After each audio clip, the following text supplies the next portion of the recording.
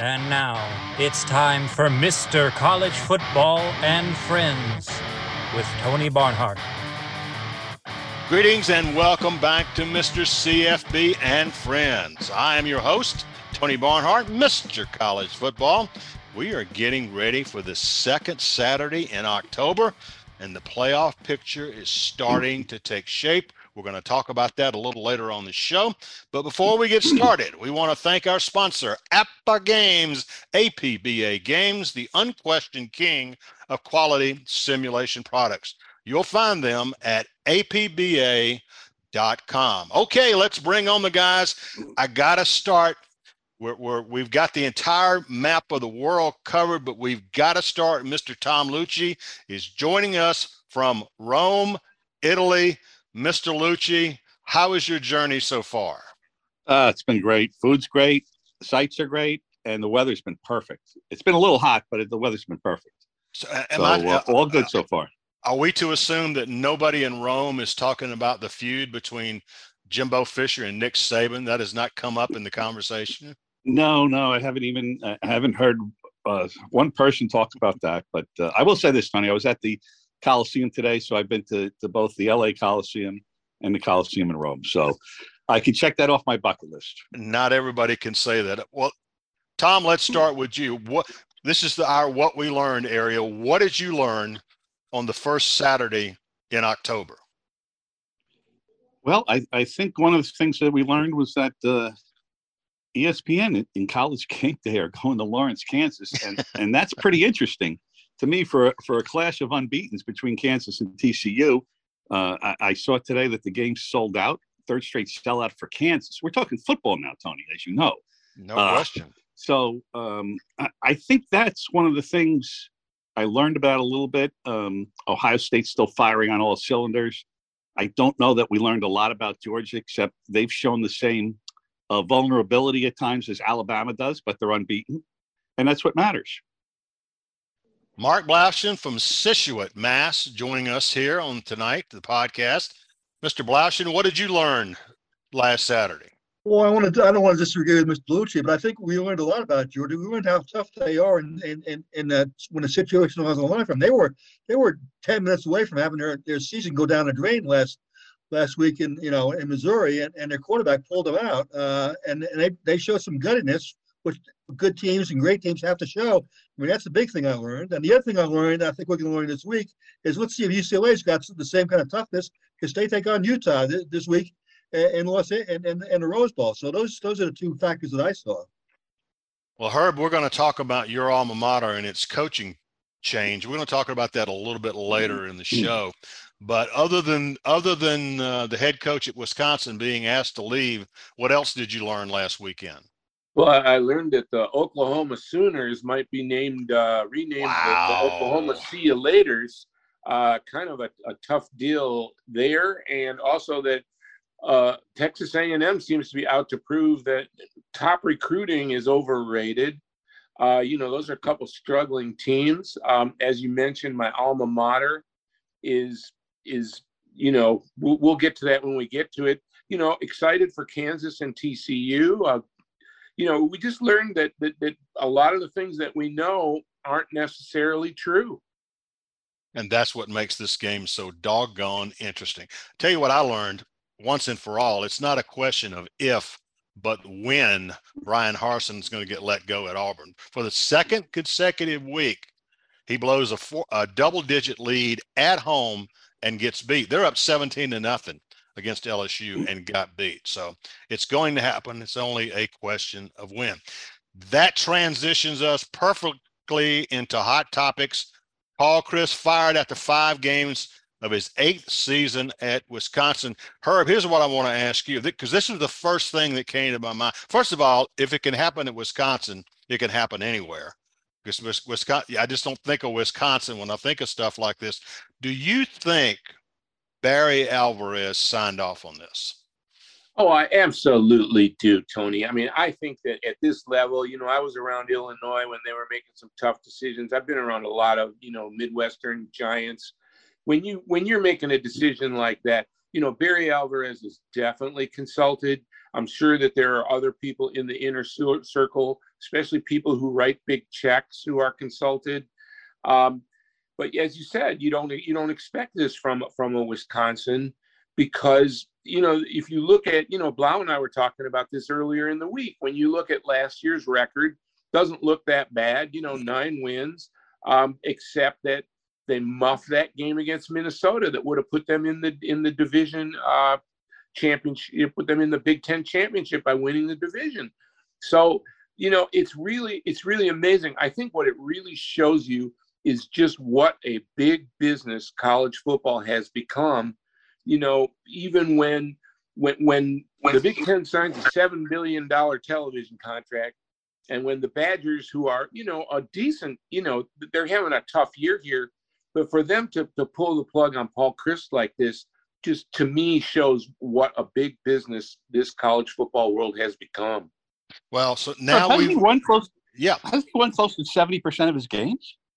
He did, but the last 3 years were not good. I mean, it's funny because during the Washington State debacle a few weeks ago, I was texting some of my fellow Badger friends and saying, this is not good, and they're going to have to contemplate making a change here. And one of the guys said, well, he's not going anywhere. He's got this big contract. And he sent me a clip from the Madison paper. But all of that sounded true. But yeah, the last 3 years haven't been good. The recruiting has fallen off. He hitched his wagon to Graham Mertz, this quarterback, who was the highest recruited QB that the school's ever had. And either they didn't coach him up, or he was not, he wasn't as good as advertised. The offensive line is getting pushed around. I mean, they had 2 rushing yards against Illinois, which incidentally is coached by Brett Bielema. Brett Bielema is also known as Benedict Arnold in Madison. He left for Arkansas dollars, and that didn't go well. But the point is that this thing was on a steady downward trend for the last 3 years, even though he won 70% of his games. Well, I'm going to talk about this a little bit more in my extra points at the end of our session. But now we have 5, count them, 5 Power 5 coaches that have been replaced before we even get to that. We haven't even got to the halfway point of the season. So we've got Paul Chryst, Carl Durrell at Colorado, 0-5. He gets fired. Nebraska, Arizona State, Georgia Tech. That's 5. This used to be really, really rare that you would fire a guy at this point. Mark Blaudschun, how did we get here? Very simple, Tony. Money, money, money. I think we talked about this before. It used to be back in our days that January 15th was letter of intent day, and coaches and administrators had from December 1st until middle January to straighten out their deal. But now we have NIL, we have the transfer portal, we have early signing dates. December 1 is now a key date for everybody. Yep. So ADs, knowing that they're going to make a change, they feel they have to make it start looking now so they can have someone in place by December 1st. Before, it used to be December 1st you would start looking. So the whole clock has speeded up. Well, another guy, this is going to be interesting, guys. What's going to happen this weekend? Remember when this summer we thought the biggest game in the country on October 8th would be Alabama and Texas A&M, the feud between Jimbo Fisher and Nick Saban, and it would play off to all of this drama. Now it's a nothing game. I mean, the only question is how many style points is Nick Saban going to put on at the end of this game. But here's my question. His buyout, guys, because he got that extension, his buyout is going to be somewhere in the ballpark of $90 million. Now, Blau, you've lived in Texas. You know what that is like. But I can't believe that anybody's going to get frustrated, even if they get wiped out against Alabama, which I think they will, by the way. I can't imagine that anybody's going to write that big of a check. You lived in Texas. So, huh? You tell me. Well, I will tell. I saw a note today. Your buddies down in the SEC, LSU, they spent some money. They have spent $215 million in the last 3 years on getting two new coaches in the last 5 years. Now you tell me. Now, I agree with you. I don't think it's going to happen. But if A&M suddenly falls apart and all of a sudden is 2-10, you think Jimbo's going to be the coach next year if he's 2-10? I don't think that's going to happen. But I would never say never, especially at A&M. Never. Well, to me, that's the underlying story about this game is how bad is it, and how bad does it have to be for Jimbo Fisher to actually be in trouble? A couple of headlines: Bryce Young, AC joint in his shoulder, may or may not play on Saturday. I don't think they need him, but the question I have, I think they will need him on October 5th, October 15th at Tennessee. We will talk about that. Here's the fun story. Tom Lucci, you brought this up. Kansas and Kansas State are a combined 9-1, while Texas and Oklahoma are a combined 6-4. And College Game Day is going to Lawrence, Kansas. What about that? Pretty incredible. I mean, it just shows what we've seen so far this season, Tony. I guess we shouldn't be surprised by anything.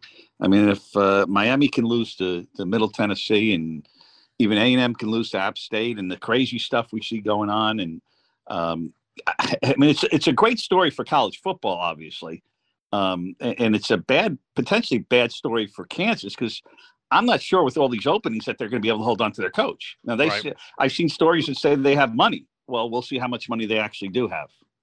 Well, that's the question I wanted to ask you, Tom, is if you were placing an over-under on how much Lance Leibold is going to be offered by one of these schools with an opening, what would it be? I mean, what kind of a deal can that guy command?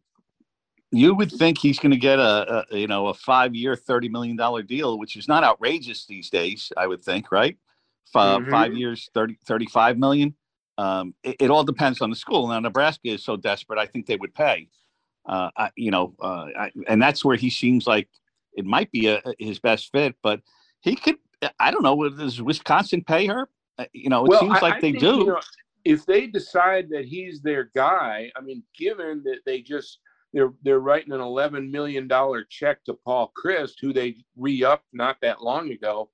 And, Lance Leibold has, he's got some pretty good Wisconsin roots. I mean, he was a hero at Division III Whitewater. Right. Wisconsin Whitewater. I mean, he did a ton of work there. So if they decide he's their guy, I think those numbers are very much a possibility, and they might even go higher if they really. I think his age is a factor, but I don't think money is the question. Only thing I would say about age, Herb, is that a school like Wisconsin or Nebraska, they only need a guy for 5 or 6 years to straighten things out. That's all. I mean, to me, he doesn't have to be a 20-year coach at one of those schools. He just needs to get one of these schools righted. The ship righted at Nebraska, at Wisconsin, back to where they were. And that could still be a 10-year career. Well, that's true. I mean, but, the Washington State guy has deep Wisconsin roots, too, and he's 39, now, but he doesn't have the track record, obviously. So, you might not be as sold on him, but I don't, if they depends on how they do their homework, but you're right. 58 could be that could work. All right, guys, we're going to add a new item to our weekly visits. It's going to be when we look at the playoff picture. Remember that the first official set of the CFP rankings, the ones that count, not the human polls, but the ones that count, are going to be released on Tuesday, November 1. But until then, I just wanted to have a quick roundtable discussion about kind of where we are in the playoff. I moved Alabama back to number 1 after the weekend, after Georgia struggled for 2 straight weeks. I've got Alabama 1, Georgia 2, Ohio State 3.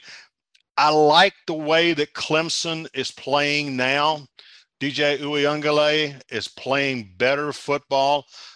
So I've got Clemson at number 4 and Michigan at number 5. That's where I am. Blau, let me start with you. Any problems with that? No. Alabama 1, Georgia 2, Ohio State 3, Clemson 4, Michigan 5. Well, I hate to agree with Mr. Lucci, even if he's halfway across the world. But we talked about this. If they did polls for the first time on Saturday, you can make a legitimate argument that Clemson has done more this season against quality teams than anybody in college football and would deserve number 1 consideration. I certainly think they're number 4 slot. I think they solidified that for the time being by the way they won the last 2 weeks. So those 4 are about right in my opinion. Beat Wake Forest, beat NC State. Handle NC State very, very, very well. What about Wake you, Forest Luce? Is pretty good. Wake Forest is a legit top 25 team when they've got their quarterback. They're a real good team. So is NC State, Tony. So is NC State. I mean, if I was doing it right now, I told you I'm a big believer in tearing down the polls and starting every week. I don't know why. I would still lean towards Alabama with a healthy Bryce Young. I'd have Clemson too. I'd drop Georgia just to 3 because they struggled so much at Missouri. I have, I don't place much into Missouri. And then, to be honest with you, I mean, if you just look at objectively at Ohio State's resume, is it any better than USC's? I don't know. To me, they're similar teams. They're very high octane offenses, very suspect defenses at times. Who is Ohio State beating? Is that Notre Dame win such a quality win now, at home? I don't know. I think we're voting a little bit on, I think people are voting a little bit on reputation. I'm not convinced that Ohio State should be in the top 3 just yet. And I could make it a toss up for 4 between USC and Ohio State. Well, very, very good. All right. I always remember USC, Oklahoma State, big win for them. Tennessee, Ole Miss, and Penn State are all 10 are undefeated. It's going to get really interesting here in a couple of weeks.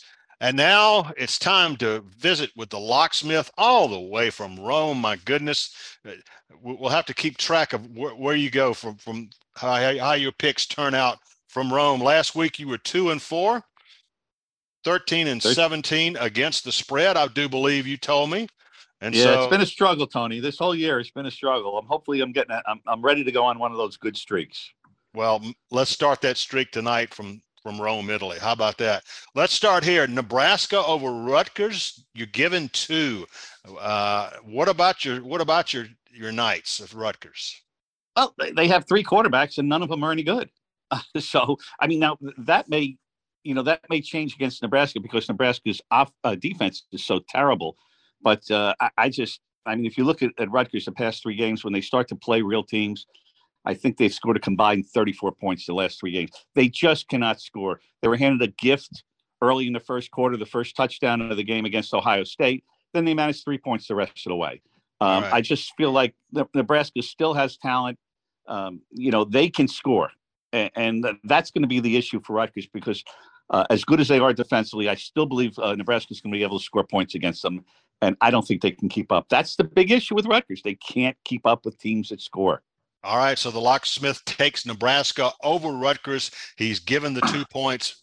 Remember, that game is being played on a Friday night. Luch, this game fascinates me. LSU over Tennessee, taking the 4. Okay, they're playing in Baton Rouge, so you're gonna take LSU home dog and take the 4. Right. Take the 4 against the Volunteers. Couple of things, Tony. I watched the whole LSU Auburn game last week, and I never felt like Auburn was going to win that game, even when they were up 17-0. I thought it was clear by the second half that the best team on that field was LSU. I think that's a talented team. I think, as I mentioned last week, I had them as the best bet. They were giving too many points. Excuse me, they didn't cover. But I think Brian Kelly has this team headed in the right direction. I'm not buying stock in Tennessee just yet. I'm not doing it. The Florida win was a nice win. I just am not a believer in that defense. We'll see. This is their first major test, first real one, because they're going to be leaving, Neyland Stadium and going to Baton Rouge, as you said. That's a tough test. I don't think they're ready for it. I think they're going to be surprised at what they say. Well, I'm going to push. I'm going to disagree with you here. I'm taking Tennessee because of that offense. Hendon Hooker, 39 touchdown passes, only 3 interceptions dating back to last season. Luch, this is a big game for the Hogs of Arkansas. You're going to take Arkansas over Mississippi State. You're going to take the 4.5. You say you haven't given up on the Hogs yet. I have not. And again, that was another game I watched at length last week was Mississippi State, Texas A&M. For all the points that Mississippi State scored, people are going to see the score and think, wow, they just blew A&M out. The reality is they had A&M gave them the ball 4 times in turnovers. 3 were in the red zone, Tony. 1 was a pick 6. Yep. I wasn't overwhelmed with what I saw from Will Rogers. A lot of dinking and dunking. did not see him stretching the field as much as I thought he might. Maybe he's saving some of that for this game, but I still think Arkansas is a good team. I just think they're just solid. They're well coached. To me, that's still an 8-9 win team. Well, I like Arkansas in this game too. If KJ Jefferson is close to 100%, if he is, I think they got a real shot. This is a well-coached football team. Mississippi State's getting better, but I'm with you on this one. Duke over Georgia Tech, given 3.5. I'm not buying. Listen, every year Pitt does the same thing. They always throw in one of those games that you make scratch your head. Last year it was Bowling Green. This year it's Bowling Green in the 10-win season they lose to at home, and with a first-round draft pick at quarterback. This year it's Georgia Tech. I'm not buying that was a great Georgia Tech effort as much as it was just a Pittsburgh meltdown. So, and I like the way Duke's playing. I mean, I caught the end of the Duke-Kansas game. Missed field goal that hit on, I think it was the top of the crossbar, right? Was that the Duke-Kansas game? Otherwise, that game they'd still be playing that game. That was 14-11. That might be in overtime. They still might be playing. Duke's a very solid team. So I'm not convinced with all the chaos we've talked about at Georgia Tech, and I'm not convinced that beating Pitt was a statement game because it still is Pitt. Wake Forest over Army, given 15.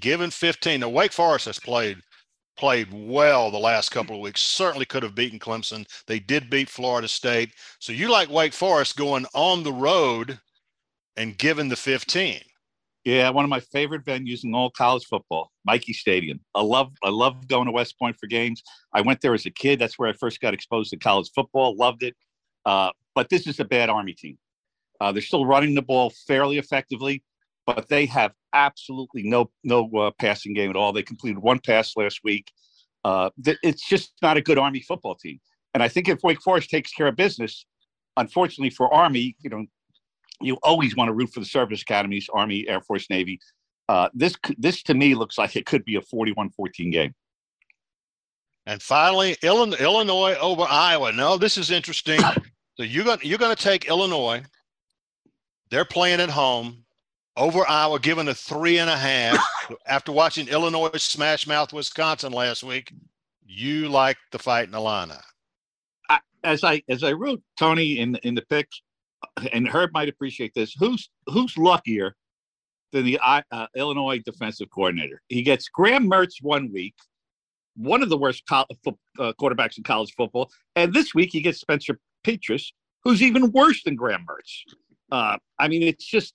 And here's the thing I would ask you about Iowa: if Brian Ferentz had a different surname, would he still have a job? I don't know. Herb can probably answer that. I don't think he would. I mean, I always describe that I always describe the Hawkeyes offense as an offense that only a father could love. Yes, there you go. Oh, that's cold. Yeah. So I think Brett's got Illinois playing well. Again, I'm not a great fan of Tommy DeVito. I saw him enough at Syracuse, but maybe he's developed. Herb, you probably watch him more than I do. But maybe he's come along and matured. Now he's, an older quarterback. And so I just like what directions that the Illinois is going as opposed to Iowa. I mean, Iowa took forever to beat Rutgers, and they only scored 27 points. Yeah, I hope for my Illini friend's sake that you're right. I mean, Illinois, Bielema is sort of, he dropped off the radar when he went to Arkansas. But people forget that he did a pretty darn good job at Wisconsin, even though he wasn't getting that credit because he was just a caretaker after Barry Alvarez. But 7 years, 3 Rose Bowls, awfully good. And he's built a nice team there, and they have good skill guys around him. So I like your pick. They're not asking the quarterback to do that much. Right. What I like is they have an identity now. You know what you're getting at Bielema smash mouth football, where they like to run the ball. They like to control the clock. They play good defense. I think, he's been there long enough that they have an identity. I like them in this game. All right, I'm going to do 2 more picks. I'm going to call on Blau and Herb for these last 2. Blau, North Carolina State giving 3.5 over Florida State. Who do you like? North Carolina State giving the 3.5? Do you like Florida State? I think that game's in Tallahassee, isn't it, Tony? I mean, I could have that wrong. If it is, that's my mistake. No, maybe it isn't. I like NC State. I think Florida State kind of got a double burst last week, and I think NC State is they can't afford to lose another game. So I think that's a good pick. I mean, I like that pick. Herb, I want to ask you about Notre Dame. They're playing BYU. Notre Dame's given 4.5 to play against BYU at home. Who do you like there? I'm so glad you asked that because Tony, I've just been looking at that. I mean, I'm seeing 3.5 on the ESPN site, but regardless of that, I wanna say Notre Dame because this is a game that could be a real pivotal game for them, and I think they'll be jacked up for it.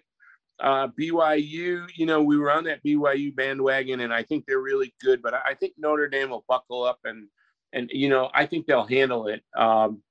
4.5 is a little bit of a reach. I mean, I'd like it a lot better at 2.5, but I think Notre Dame they're going to get on a roll here because, they need to do that before reality happens against Clemson. All right. That's good stuff. All right, guys, we're going to start to wrap our time together up, but let me ask you this. Mark, I'm going to start with you. What's the biggest question you have about the second Saturday in October?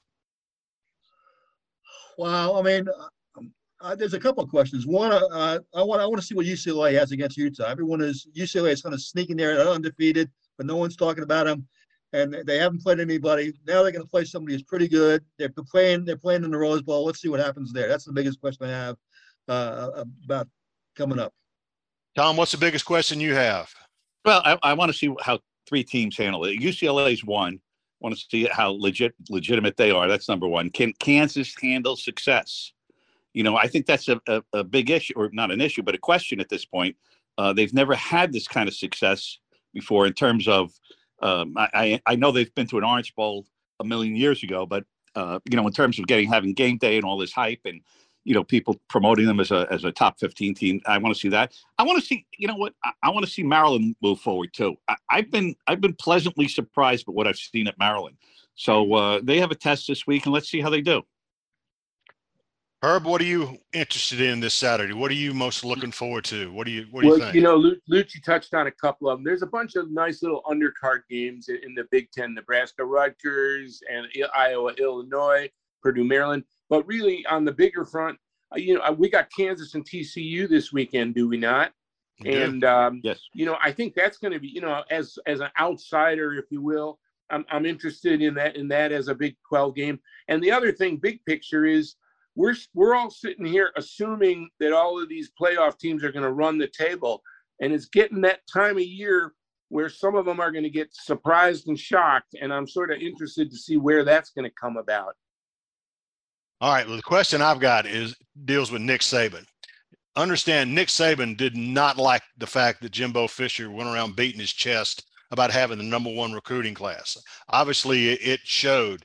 If he gets a chance to bring the hammer down on Jimbo Fisher, there are going to be a ton of recruits, I'm told, at this Alabama game, and he is going to bring the hammer down. Don't be surprised if this one gets ugly.